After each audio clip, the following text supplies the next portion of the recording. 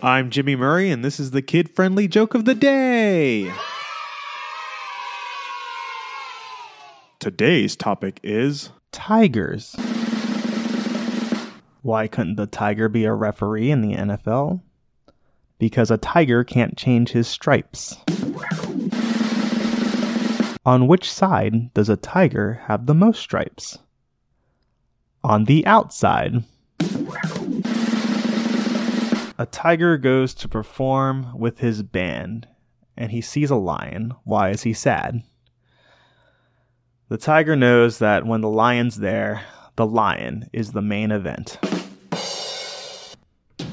Don't forget to listen to our other show, the kid-friendly Animal Fun Fact of the Day.